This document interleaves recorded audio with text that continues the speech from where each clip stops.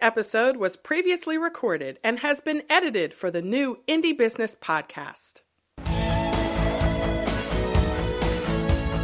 Welcome to the Indie Business Podcast, dedicated to helping you break all the rules, build your own corporate ladder, and create the life you love. And now, here's your host, Donna Maria.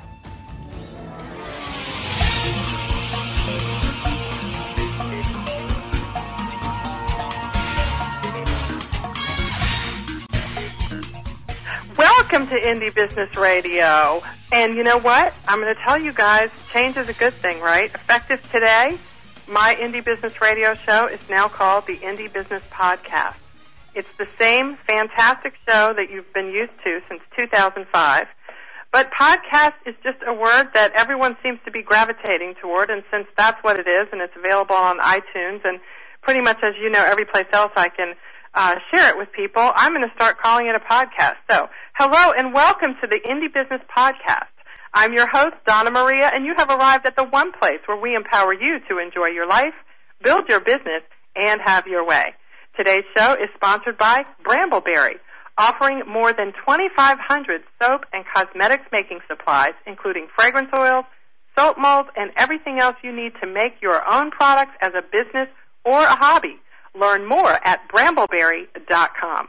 If you're listening to the show at indiebusinessradio.com, I invite you to click on the live chat button. You can also post your questions and comments for me and my guests to the Indie Business fan page on Facebook as well as on Twitter. Well, guys, you know the handwriting is on the wall, I think.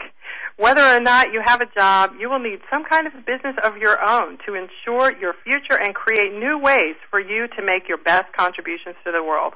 It's a lifestyle we must all learn to embrace, I believe, and I did it 10 years ago when I quit a job at a Fortune 500 company to create the life I love, and you can do it too. And today's guest is here to help talk you through the process. Her name is Pam Slim, and she is the author of Escape from Cubicle Nation. From corporate prisoner, that's interesting, to thriving entrepreneur. Pam blogs at escapefromcubiclenation.com and has consulted with corporations like Cisco Systems, Hewlett-Packard, and Charles Schwab. She escaped from a cubicle just over 10 years ago. I'm thinking we may have made our escapes around the same time, actually. Welcome to the show, Pam. Thank you so much. Thank you. Yeah, it's actually going to be 14 years in August, so it's been quite a while. I can hardly remember back to those days back in the cube. Yeah, back in the cube. So let's ask. I have a question about that. Your blog is called Escape from Cubicle Nation, and I know that's where all this started 14 years ago. Tell me what was going on back then that let you know that this was kind of not only what you wanted to do, Pam, but you also saw a need for other people to hear what you had to say about it. Take us back to that time and tell us what was going on that led you in this direction. Yeah, well, there were two things, actually. There were two parts to my business, and the first part was not Escape from Cubicle Nation at all. It was actually make a better life within corporations. So the first 10 years of my business, I was a management consultant, and my clients were large corporations all throughout the U.S. and Europe. And what prompted me to take the leap from my full-time employment were a couple of factors when I first started out. The first was I had actually really always enjoyed being an employee. People have a hard time believing that because of my because of my brand, but I was not disgruntled at all. I love to learn. I was working for Barclays Global Investors in San Francisco, where I'm originally from, and it was a stimulating environment, and I had a great position. I had a fantastic management team for the time that I worked there. What changed is we were bought. There was an acquisition, and we were bought by another company. And most of my immediate management team left to go other places through the reorganization, as often happens in mergers. Mm-hmm. And so what I noticed when my management team left is within a period of about a week, I kid you not, it felt like I was coming into a totally different place. And what I realized is so much of the quality of my work experience was driven by the team that I had around me. And when that team shifted, it really affected the entire dynamic of the organization. And a lot of people were feeling that as the organization was changing. So that was one indicator that I was just ready for something new. I really wanted to have that quality of mentors and colleagues to work with. And at the same time, I had actually been teaching martial arts and running a nonprofit martial arts organization for 10 years as a volunteer.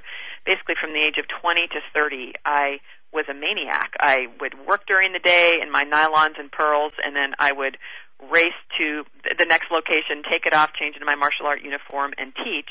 On the weekends, I was presenting, doing performances at different community centers. I was recruiting a lot of kids in the evenings and the weekends in the streets of San Francisco for our youth programs. And so I was working a lot for an extended period of time, and I loved it. It was very, very engaging.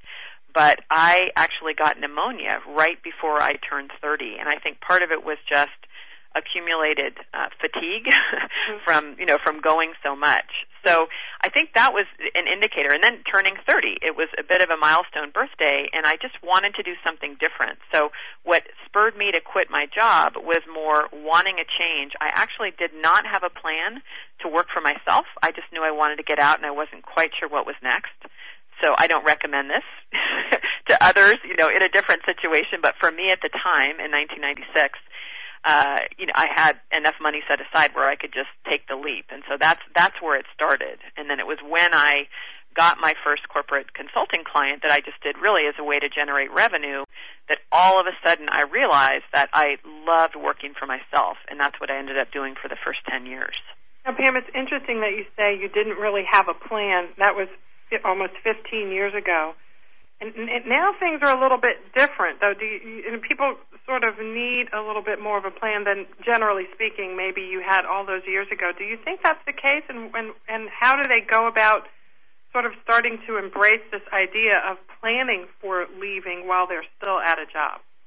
I think it's critical. I actually think it's critical at any time. The one way that I look at it is that individuals really have a very different tolerance for risk. And so there's never any one rule that I find that works for everybody. In general, my approach and advice to people is to work your side hustle, if you are interested in starting a business, to do it on the side of your full-time gig as an employee so that you really work out the kinks, you begin to build your market, you begin to build your brand, you get paying customers so that when you make your leap, you already have a business to step into that has a track record selling real things to real people. That, to me, as a coach, makes me feel like people are mitigating their risk well. Now, the exception to that is where there are people who sometimes come to me and they're so stressed, their day job is so overwhelming that they truly do not have the time in order to be doing their side hustle. And so from that perspective, I encourage them to have a really beefed up pocketbook to really save a lot of money if they are going to take some time for exploration where they really can make sure that they're not going to have to worry about expenses, and that they also have a really strong network and they have options for what might be other forms of employment if they end up not identifying the particular thing they want to do as an entrepreneur. But I always see it as mitigating risk, and the best way that I can think of to mitigate risk is not just by having a big fat business plan on paper, but by having a track record of actually building a market, engaging with real people before you leap. So, and social media, I would imagine, helps with that, you think? Social media is fantastic with that. That is one advantage that we have now that I certainly didn't have when I started, is you can begin to build relationships and really amplify and extend the relationships that you already have as you're building your market. I know for some people, when they are still employed as an employee, they can't necessarily come straight out and say they're working on their side hustle because in some cases they're not ready to share that yet with their employer. And so you have to be a little bit careful. But you can, for example, I've seen this with many, many people, you can begin to share your perspective on your area of expertise, or you could really make sure that you are really connecting with all your friends. I know in your business where you do a lot of actual products, physical products, that it's wonderful where you really can make sure that those people that you know in your life you are connected with on social media. And you really, I just connected with somebody yesterday that I have not seen in 30 years. Her and I were friends back in grammar school. And, you never know in what ways that she might be a friend, of course, which we can connect up, but she also might be a potential client, or maybe she knows other people that are in a situation where they might need some coaching. And so even if you're not directly coming out and talking about your business, what social media does is it just amplifies and really highlights your network where you can reconnect with people, build that good personal relationship, and so when you're ready to begin to get out and talk about what you're doing on the business side, people will be interested. Pam, I know you have your fingers on the pulse of what people are talking about now. What are people saying who are in a cubicle, or whatever you want to call it? They have, even if it's a big corner office type of a cubicle, what are people saying about working at a job that pays well, that has great benefits, the ones that are left, and there are some that do, that have really good perks, nice people, you work with nice people, but they're just not happy. What are they saying is causing that? What are people feeling? What's the pulse of what's going on out there right now with these people who are unhappy but can't quite put their finger on it? Well, there are a few categories of things happening, and I think systemically what has happened, I've noticed it particularly in the last 10 years of business, but really accelerating in the last 5, is that as we look at what life is like systemically in most major global corporations today, is that the pace of work has really accelerated. So as the economy has, even when it was growing, when it exploded, when it imploded, when everything fell apart, when there were, all kinds of layoffs, what happened for most people is that corporations were really having fewer people do more work. There's more responsibility. So a lot of people are feeling stretched by just doing a lot more than they might have typically done before in their corporate job. The other thing is that there is an extremely rapid pace of change driven by the market. It's really not, I don't think it's the fault of corporations. A lot of people get really upset when they're constantly having reorganizations and their plans are changing within a corporation. But if you look at how they need to engage in today's economy, they have to be changing. That's the nature of the way that companies have to respond. What happens to people inside is that they never really get a chance to get in their groove because they maybe just get their role, or they're just working on a particular campaign, for example, for maybe a marketing campaign or something like that. And before they're able to complete it or really see the impact, everything changes because changes have to happen within a corporation. Profits are really driven on a quarter-by-quarter basis. That's what the board of directors are holding, people accountable for, the directors of the company. And so there is a very short-term focus. And a lot of people never really feel the impact of the work that they're doing. They're just a few layers removed. So in general, I think there are some systemic issues that are going on that make it difficult. And the fascinating thing for me is that I get emails from all over the world, every continent, from Oman and Kenya and Indonesia and Brazil. And what's fascinating to me is people that are working for large global corporations say the same thing. They really express the same kind of things that are going on inside their company, which to me is what leads me to know that there are just some systemic things about global corporations. So that's one factor that I think is different today that can make it difficult for a lot of people. With those conditions, with those things happening, there's the other personal side where there are a whole crew of people who have been in corporate jobs because they kind of fell into it. They didn't know what they wanted to do in college. They just kind of chose a major.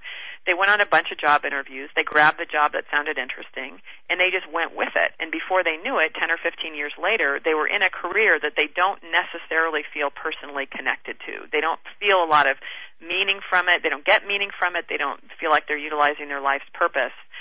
So given what's happening in corporations and in the economy, a lot of people are saying, you know what, if I'm going to really work really hard and, spend all my hours on the cell phone, on email, I might as well do it when I'm going to be reaping the benefits personally, if it's my company.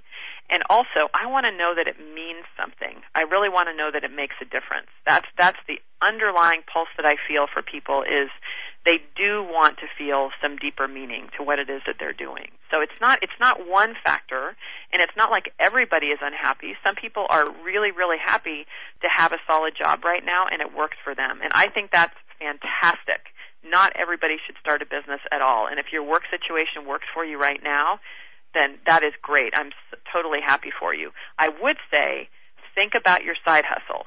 Even if you feel like everything is great, knowing how quickly things change, knowing how people get blindsided by being laid off, know what you would do if you needed to make a living. Good question. Good way to describe it. So, Pam, you mentioned that it's not really for everyone. So let me ask you this. What about people who are happy in their jobs? They would never leave their job, and they really don't feel like entrepreneurship is for them. But, circumstances sort of conspire to lead to a layoff, and then there they are. I guess I'm wondering, if entrepreneurship isn't for everyone, can it become for everyone who might find themselves in that situation? I go back to risk again. So the one human thing that we all share, the one emotion, the one thought we always share, I think for every human being on our planet, is that we really want to take care of ourselves and our family. Mm-hmm. I've been in many places of the world, many different situations. It doesn't matter the economic situation. It doesn't matter where somebody's from, their background. They care about taking care of their family. Right. So from that perspective, from having lots of possible ways in which you can generate revenue for your family if you need to, for some people this can be the case where they could do it if they have to. Their preferred work configuration is to work as an employee. So for them, what they're doing is mitigating risk. It's really the equivalent of paying for life insurance, or health insurance or auto insurance. You're mitigating the risk that if anything happens, then you will know how to make a living. And I think it's the kind of thing that we all really need to know. We can get sometimes a little bit stuck in a pattern of not wanting to look at other opportunities and just saying, I'm happy in my job. I'm just going to, hope everything turns out all right. The danger to that, and I've unfortunately seen some impacts of that when I get emails from people that are completely freaked out because they lost their job unexpectedly. The downside is you really don't look at that. If you don't choose to understand how to work entrepreneurially, if you don't know how it is that you could provide for your family in the case you lose your job, you do put yourself at risk. And when you're in that state of panic, thinking about how our brains are wired, it's the lizard brain, it's the part of your brain that's really tuned for fight or flight.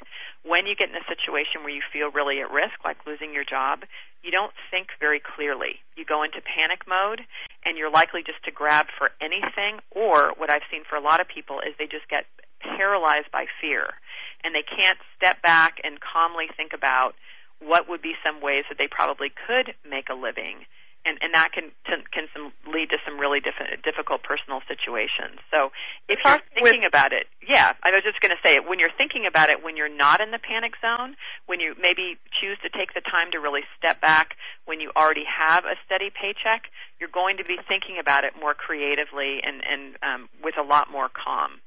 We're talking with Pam Slim, the author of Escape from Cubicle Nation, From Corporate Prisoner to Thriving Entrepreneur. When we come back from our break, we're going to pick Pam's brain about steps we need to take to go from the cubicle to our own office. This is Indie Business Radio. I'm your host, Donna Maria. We'll be right back.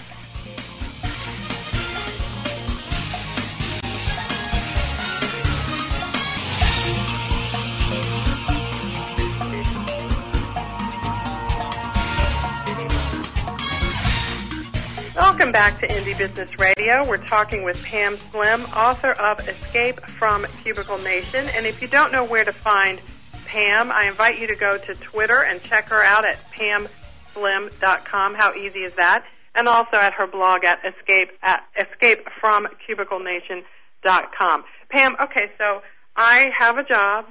I like my job. But you know what? I'm going to heed your advice and start figuring out what I might do if I end up losing my job. What do I do first? Okay, well, what might be helpful is a framework for how you work through a process. And this is one that I got from my friend Martha Beck, who I did some training with as a coach. And she talks about 4 stages of change that you go through that are really helpful for thinking through the entrepreneurial process. So the first square is called Square One, where you're really just deciding to make that change. You decide that you're not just going to have your full-time job and you're going to look for some side hustles to do. So often there's a little bit of shift of identity at that time. You might feel a little bit, spaced out. You might feel a little bit awkward. You're trying things new. The best thing to do in the beginning is to tune into yourself and really notice what lights you up. What do you enjoy? How can you have fun? And this can be things that have nothing to do with the potential business that you're going to do in the future. What you're doing is you're really waking up your muse. And for some people, it might be resting. For other people, it's going to an art museum. So you really want to be engaging with your muse, which for many people in corporate jobs has really been squashed over the years. Now, the second stage is dreaming and scheming, and this is where you want to think about 153 ways that you could potentially start a business, go crazy, walk into a bookstore, for example, and just notice what kind of, categories that you gravitate towards, what interests you. It's a great time to keep a journal, to keep notes, to be bookmarking things that seem interesting to you. And what you're wanting to do in this stage is just imagine a bunch of different things that would be of interest to you. When you start to get into the third stage, Square 3, is the Hero Saga. That's where you're going to begin to take and specifically test a couple of the ideas. So thinking about folks that are in your community that are doing things like creating products, it's where you would actually begin to create a tiny little line, right? Maybe you want to make perfume, and so you focus on one particular kind that you would try, where you'd bring it all the way from idea into production. You create the labels, you'd create a very small website, maybe you would introduce it just to your family and friends. But that's bringing it into reality, out of the conceptual part of just thinking about what would be cool ideas and bringing it into reality. And you'd want to do that with a couple of the specific ideas that hold high interest for you and that also would potentially have a good market. So after you've gone through the testing and trying, it's where you're really going to focus on one particular thing that sounds like it would be your full-time kind of business. You bring that into the last phase, Square 4, which is the promised land, which is where you really do work it. You build your market, you sell it, you increase your business, and it often becomes the full-time viable, kind of business that you have. So what I find is often a mistake for people is they go from being in their corporate job and they just think, what's the quickest way that I can make money? And they might jump into something that doesn't necessarily light them up, or they might not test enough ideas to really get a sense of what's of interest to them. So I encourage you to explore the process a little bit and make sure that it's really something that you truly do enjoy. And that could take a little bit of time to find out. Well, and speaking of time, Pam, what should we kind of look for? I mean, I know it's different for everyone, but I do run into a lot of people. I've been the president of IBN for 10 years, and there are some people that are coming back, 5, 6, 7 years later, still starting. What are you seeing as a general time frame to give ourselves, just so we have like a touchstone to sort of gauge by?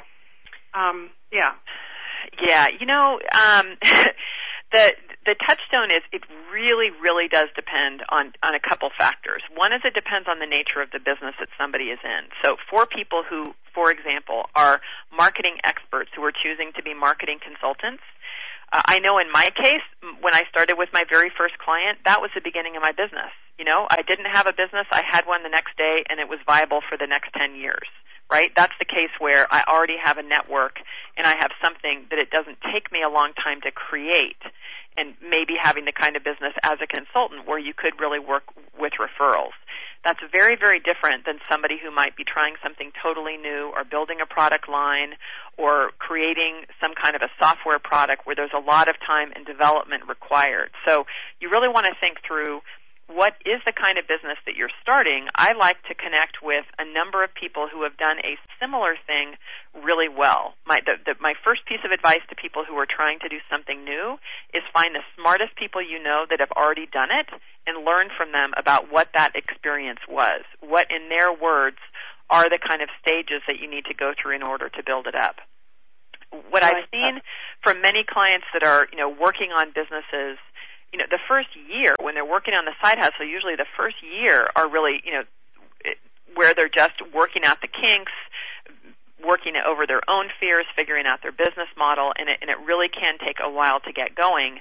The proof you're going to see is where you actually begin to see specific sales. And this can be a little tricky because some people amass really big, social media followings. They have millions of Facebook, fans and Twitter followers, but that doesn't necessarily mean that they have a viable market. They have paying clients. And I guess to address the second part of your question, for people that have maybe been doing their side hustle for a whole number of years and they're still not seeing results, I think you need to look at your business model. It's probably a business model issue. What I mean by that is either you're not targeting the right market, you have not clearly defined what is the value of what it is that you're selling, maybe you're selling the wrong thing into your market, or maybe you're trying to sell into a market that is not deep enough for you to have a viable business. So for somebody that's been doing it for a long time and has had really flat results, I would go directly to the business model. And then do you also have to figure in where you might fit in? In other words, it may be a really good business model, but because you're so stretched at your job, you just really even haven't had a chance to get to it. So do you need to kind of look at both or maybe consider, where you might be able to do things a little differently? Yeah, I think it's, the key for people to maintain a good rhythm and also to be strategic about their business, and this is the case really for people even that are full-time employees or if they're full-time entrepreneurs, it's really easy to fall in the trap of just working all the time. And Michael Gerber, who wrote The E-Myth, in his terms, it's working in your business versus working on your business. And there's a really critical distinction. If you're only just delivering, where every spare minute you have to work on your business, you're fulfilling orders or you're coaching people or, doing consulting projects, whatever your side hustle is, you are not really taking the time to step back and evaluate what's going on and make tweaks. And often people have a lot of potential where they really could be growing in a much more profitable direction, but because they're not taking the time to really step back and look at the big picture, it never happens. They just end up staying, at one stage, or they end up always having to keep their full-time business. So you need to build into the process times to step back and really look at what you're doing. Am I focusing on the right areas? Am I doing the right thing? I'm a huge, huge advocate of not doing it by yourself. I think the more you surround yourself with really smart people that are working on maybe similar businesses or they could even be different businesses, but they're really smart entrepreneurs. If you can get, for example, into a mastermind group with people where you have some accountability for coming to people who are going to be questioning you in a really compassionate way, about what you're working on, who are pushing you to think differently, those are ways that you can make sure that you don't get stuck in a rut. Good advice. We're talking with Pam Slim, author of Escape from Cubicle Nation. Pam, how do we deal with fear? Is that a big enough question for you? Oh, excellent. I'm sure I can answer it in the 3 minutes before our next break. Yeah, well, I think there's a couple of important things to think about fear. The first is I think fear is our ally. Fear is actually there to protect us from harm. It goes back to the lizard brain that I was talking about earlier. The function of the lizard brain is to make sure that nobody attacks us and we can run if we are to be attacked. That's its function. And it's metaphorical when you think about the kind of attacks that we imagine as we're scared about starting a business. Often it hits with Napoleon Hill's greatest fears, fear of poverty is a huge one, people not wanting to live in a van down by the river, fear of ridicule. A lot of people are afraid that everybody's going to think they're crazy or foolish or not smart enough. And so where you realize that your fear is just talking to you to protect you, you can begin to really dig underneath and see what of that would actually have some granules of truth and what of it is just a kind of gut instinct that's trying to keep you in a safe pattern, in a safe place in your corporate job, for example. So the way that I like to work through it is just to begin to engage your fear in a little bit of dialogue. If you have that kind of thought, oh my God, I'm going to live in a van down by the river, begin to dig in. Well, why is it that you have that fear? Well, because I don't really know if I can be successful in business. Well, why is that? Well, I'm not exactly sure what it is that I'm selling.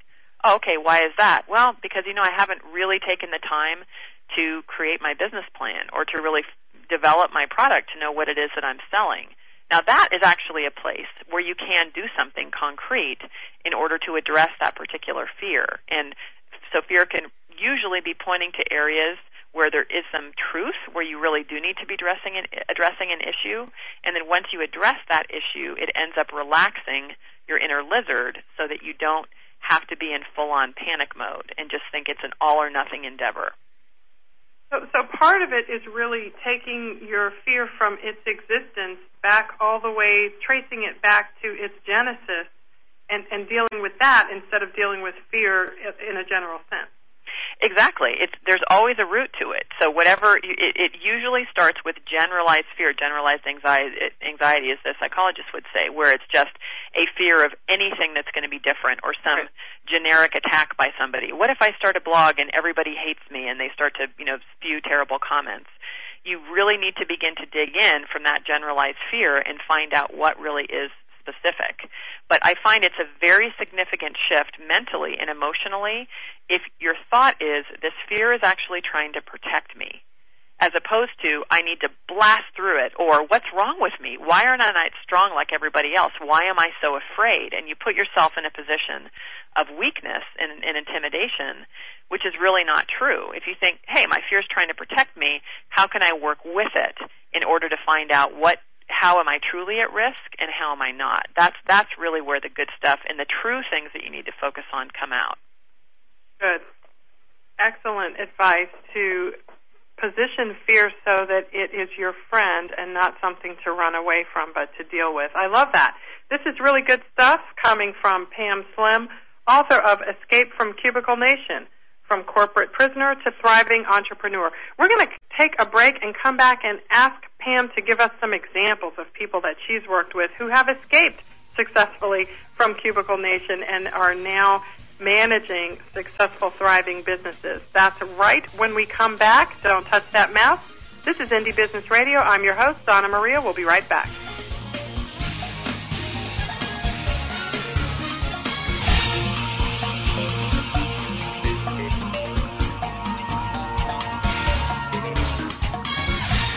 Welcome back to Indie Business Podcast, or Indie Business Radio. We're talking with Pam Slim, Escape from Cubicle Nation author. And Pam, I'd like to know, you've given us some great tips about, really rearranging the rhetoric in our head and the playbacks in our head that may be holding us back from managing a successful business. I'd like to know if you could share an example of someone who has escaped from the cubicle and used some of the tips and some of the things you're sharing with us to do that. Yeah, well, I have a whole bunch of them. It's been one of the funnest parts of what I do is actually working with people through this transition. So a couple of different kinds of examples. One is a woman that I worked with that was actually a senior vice president at a large company and had a lot of ideas. She classically went through the stages of looking at a whole bunch of different things that she could do and spent a lot of time exploring what was of interest to her. She had many different kinds of ideas, from event planning to software startups to just all kinds of different things. And working through the process with her, she ended up really narrowing down into a specific product, which ended up having some relation to the role that she was in a large corporation, where she's actually creating a product. It's kind of a combination of a software product and a service that will allow her to really leverage some of the contacts that she has within the entertainment and technology industries. Mm-hmm. And she's just on fire. I mean, as she really began to narrow down by doing a lot of testing and different ideas and find one that had viability, she's had amazing success with actually lining up angel investors and getting a lot of early support from people that she will be selling her product to. She just flew down to Argentina to kick off to work with some developers, and she's getting the prototypes of her product up and running. What I think is really great about her story is that she really did spend the time to find the right kind of business. And we worked together, over a period of months in order for her to really explore it. And she didn't put herself in a huge rush to just jump into anything. And I think that's part of the reason why she's being wildly successsul with her endeavor right now. So that's one example. Another example is a friend of mine, Willie Jackson, who I'll name because we actually talk about his journey, and he talks about his journey on his blog. Willie is an amazing, smart, 25-year-old young man from Atlanta who had been a consultant for Accenture, for a large consulting company. And the great thing about Willie is he is a classic example of somebody who gets the side hustle. He's been doing the side hustle since he was in college. And what he does is he works with a lot of young people who are needing to brand themselves, to work on their personal brand as they're graduating from college, and to present a really good impression to hiring employers. And he does kind of a combination of actually very specific website development, getting all of their information online so that they have good search engine optimization, so that they're found when their employers are Googling them. But he also does a lot of on-the-side kind of coaching and consulting to them about being proud of all the experience that they have had in their life that leads up to graduating from college. A lot of recent college students can feel a little bit awkward, like they don't really have a lot of experience. And what he really helps them to see is that their entire life and everything they've ever done can lead to a really great story. So Willie I've been so impressed with him. I first met him in person in Atlanta when I went there to do a workshop for my book. And we're actually now collaborating. We're going to be doing a speaking tour to universities to talk about the new world of work. And, he's just an example to me of somebody from our younger generation who have really decided that even entering in the cubicle world at all is not worth it. He saw even in a couple of years he was there, he had a great position, but basically what it meant is that he was in a cramped room doing spreadsheets for 18 hours a day, and the glamour really wore off on him, and he feels a deep calling to be doing something that's more meaningful. So, different generations, people who are working on things in a different way. I think Willie's great example is that he really mastered the side hustle. And so when he was ready to quit his job, he already actually had multiple sub-streams of income that were coming from what it is that he was doing, building websites, speaking now in the tour with me, and then also doing web hosting and a lot of things like that. Now, Pam, you're a mom, and you have, is it two young children? A 2-year-old and a 5-year-old, and I have a 23-year-old bonus son as well, my stepson. Oh, okay. Well, and you've got 2 young ones, so just like me and a lot of our listeners, you are running a business as you're doing all that, and the two of us don't have the corporate hustle anymore. We're out of the cubicle, so we have a little bit less going on. Can you share some tips for moms who are in corporate America now? They want to leave, and they need to go through the process that you're talking about, Pam. But time management and other things just seem to, gravitate, pull them in a different direction. Can you give us some examples of people, of women, mothers, who have done this or are doing this, and how are they doing it? Oh, I mean, I have many. I would almost venture most of my female clients are moms. So I have, I work with them all the time. And I find, if I may, to my fellow sisters who are mothers, I say this with great respect and speaking to myself as well. But I think sometimes we can be really lousy with our boundaries and get into the mindset that we have a full-time job. It's our responsibility to really be the full-time, to-do list manager of the family, the full-time nurturer, the full-time housekeeper, taking on a huge amount of roles where we really consider that that's just the way that it is.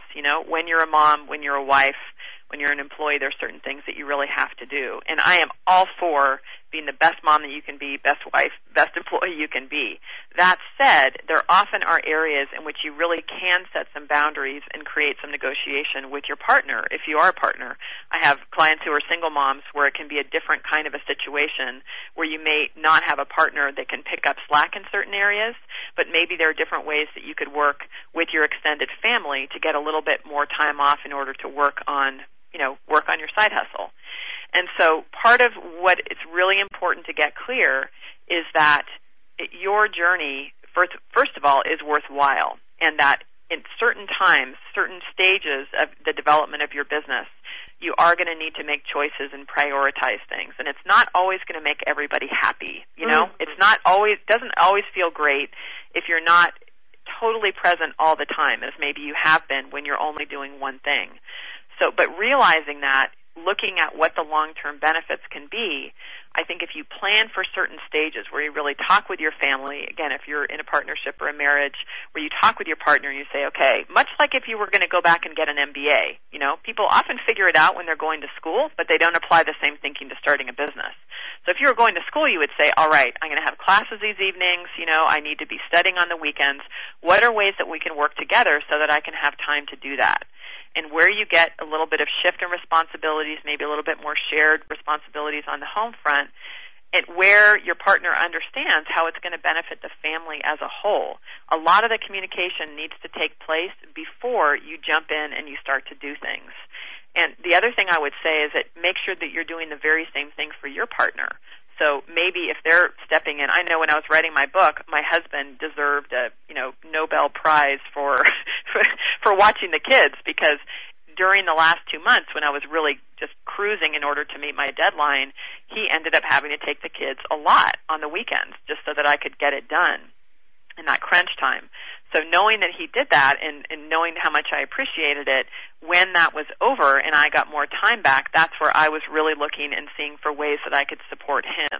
And his business ended up, kicking up where he was on the road a lot, and I very happily stepped in and, did a lot more of the hands-on parenting when he was gone. So communication is a part of it. Boundaries is a part of it. I think I worked from home for 13 of my 14 years. I just moved into an outside office.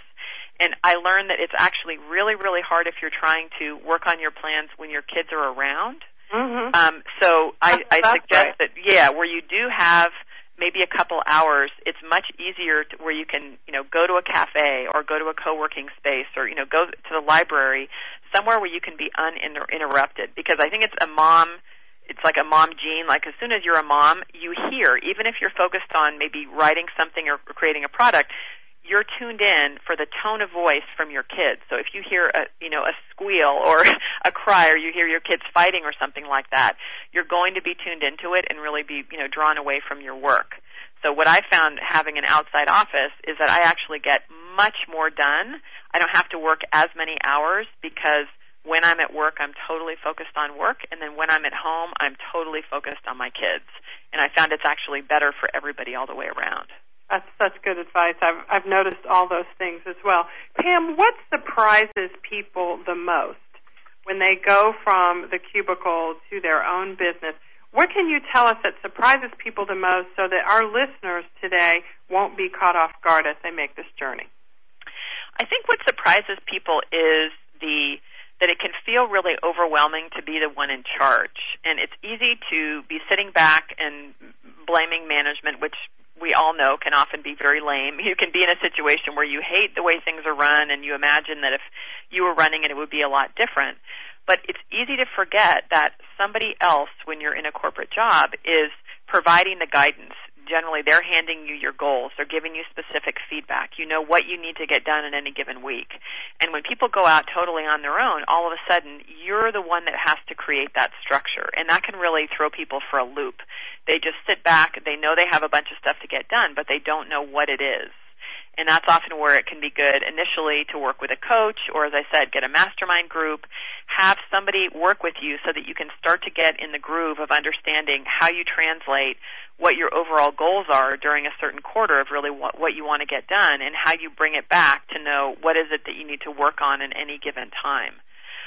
Because a lot of people just get overwhelmed not knowing how to motivate themselves and find that they can get into procrastination, start to feel worried about, not getting everything done. So I think that's one really big thing. And the other thing is actually a very positive thing, which is the exhilaration. I know that I felt like I was on fire when I was on my own, even though I was doing consulting that was very similar to the work that I had done as an employee. It felt 100% different than when I was doing it as an employee because I wasn't in all of the politics that went on in the organization. And that felt so freeing to me, and it really was highly, highly enjoyable to do the work. So it can be really exhilarating to know that you are the one in charge. And, I think that's something that people have to look forward to. One of the things your book talks about, Pam, is the importance of recruiting your tribe. And of course, that makes me and maybe some other people think of Seth Godin's book, which is entitled Tribes, which is, by the way, a fantastic read. I highly recommend it. But Pam, tell me this. What do you mean by a tribe, and are there different types of tribes? What kinds of tribes should we recruit, and how can they help us? Yeah, I actually tease Seth because I used tribe in my chapter before his book came out. But it was a similar thing. My husband is actually Navajo, and so I was teasing. Some of the metaphors that I use for tribe comes from actually the Native American tribes here that I experienced just through my own family situation. One of the things that I noticed in my husband's culture is that there is such a sense of affiliation and connection. When people meet each other, you introduce yourself by clan, and immediately after having a meeting, people really understand how they fit together, and there's a real sense of connection and just a really deep feeling that people have with each other, knowing that they are connected to some greater purpose. And that's the kind of feeling that I really like people to have when they're going through the process from being an employee to an entrepreneur. Is you want to feel like you are part of something. And most people feel extremely the only one in their family that's considering leaving a job, if they are the only one within their social circle, within their neighborhood that's doing it. A lot of people will tell you that you are crazy, and it's easy to believe that if you don't surround yourself with others that are on a similar journey. So what I suggest, it's really a similar process to looking for your right clients. Identify the kind of people that you really get invigorated hanging out with. Who would be wonderful to be around? Who is really, really smart? Who is very, very supportive? Where are the experts in your area? And I like to have a couple different layers of your tribe. You have what I call your posse, which are people who are in a similar stage of you in business. Maybe they're not exactly in the same business, but they can be more like your mastermind partners, people that you'll hang out with that'll give you specific feedback and encouragement. Then you have your High Council of Jedi Knights, and those can be people that you really admire. Seth Godin is one for me. I love his work. I admire what he does, and I aspire to have a similar kind of, impact that he does in the world. And so thinking about who are some of those people that could end up being direct mentors if you end up meeting them in person, or could just be people that you like to study their work and read their books and aspire to, that's a really important way to begin to build your tribe. Social media is fantastic for doing that. That is the way you can really do it, is to notice maybe you're really interested in a particular topic, and so you can start to look and see what are different blogs that have information on that topic. Are there any subgroups on Twitter? Are there Facebook fan pages around particular areas, like, maybe natural products or people that are interested in social entrepreneurship or consulting? As you start to look for some of those sites and then begin to build relationships with people there, that is a fantastic way to begin to build your tribe. And then take it offline as well. I know when you and I met, the first time in real life was in Charlotte, where we had a wonderful cross-section of people that were brought together to look at innovation and entrepreneurship within the Charlotte area. And it's a great example of a wonderful place to meet folks in person that can really help to extend your reach and give you feedback and input. Pam, you also talk a little bit in your book about defining the spirit of your brand. How do you sort of get started doing that? And then, how much of that incorporates who you are as a person? It all incorporates who you are as a person. I actually think that the spirit of your brand is really the spirit of who you are. That's my take on it. That's my approach to entrepreneurship. So I welcome people to have a different view. But for me, the best kind of company, the best kind of brand is going to spring from the root that is you. It's your feeling, it's your spirit, it's the way in which you look at the world. Even if you're really creating a product, you can really have it be infused with characteristics of what it is that you're like. So as you're going through the process of exploration about what kind of business that you're starting, and you are developing it, you're thinking about the market, the spirit of your brand is communicated in the look and feel of it. What does your website look like? What does the product look like? How do you talk? How do you communicate with people? There are those that are very maybe succinct, that provide straight up, direct feedback to people. There are those people that like to be very lighthearted and have an overall spirit of their brand that's really about being funny and engaging. There are those that really want to have a luxury kind of brand. Maybe somebody feels really tied in their own life for having really high-quality things and talking in a very elegant and eloquent way. So whoever it is that you are, and also whatever way that your market will really best get information from you, that really becomes the spirit of your brand. And it comes out in everything about how it is that you operate. The spirit of your brand, most importantly, is in how you actually deliver the work. What's the experience that people have when working with you? Are you reliable? Do they have a good customer service experience? Does your website function effectively? Everything about that is really communicating the spirit of your brand. And what I find that many new entrepreneurs just think about brand in terms of logo. They spend a huge amount of time thinking about how can I design my logo so that it's really effective? And I think that's actually not the most efficient use of time. That's really way, way down on the list. The most important thing is, who are you connecting with? Who are you? And how can you really communicate that in all ways? Such a good point. And I always say, we're our best assets when it comes to creating the brand. And I love that you said that. You heard it right here, guys. It's not all about the logo and the colors and how everything looks. You are a big part of the spirit of your brand. That's what Pam Slim says. She's the author of Escape from Cubicle Nation. You can get more information about Pam and her book at her blog, escapefromcubiclenation.com. You can also follow her on Twitter at Pam Slim. So exciting. Great to have you here today, Pam. I encourage you all to go out and get this book, even if you're not transitioning. Some great tips in here for entrepreneurs and small business owners from all walks of life. Next week, Willie Peterson, author of Strategic Learning, joins us to share his situation analysis approach to outsmarting the competition by turning key insights into competitive advantages.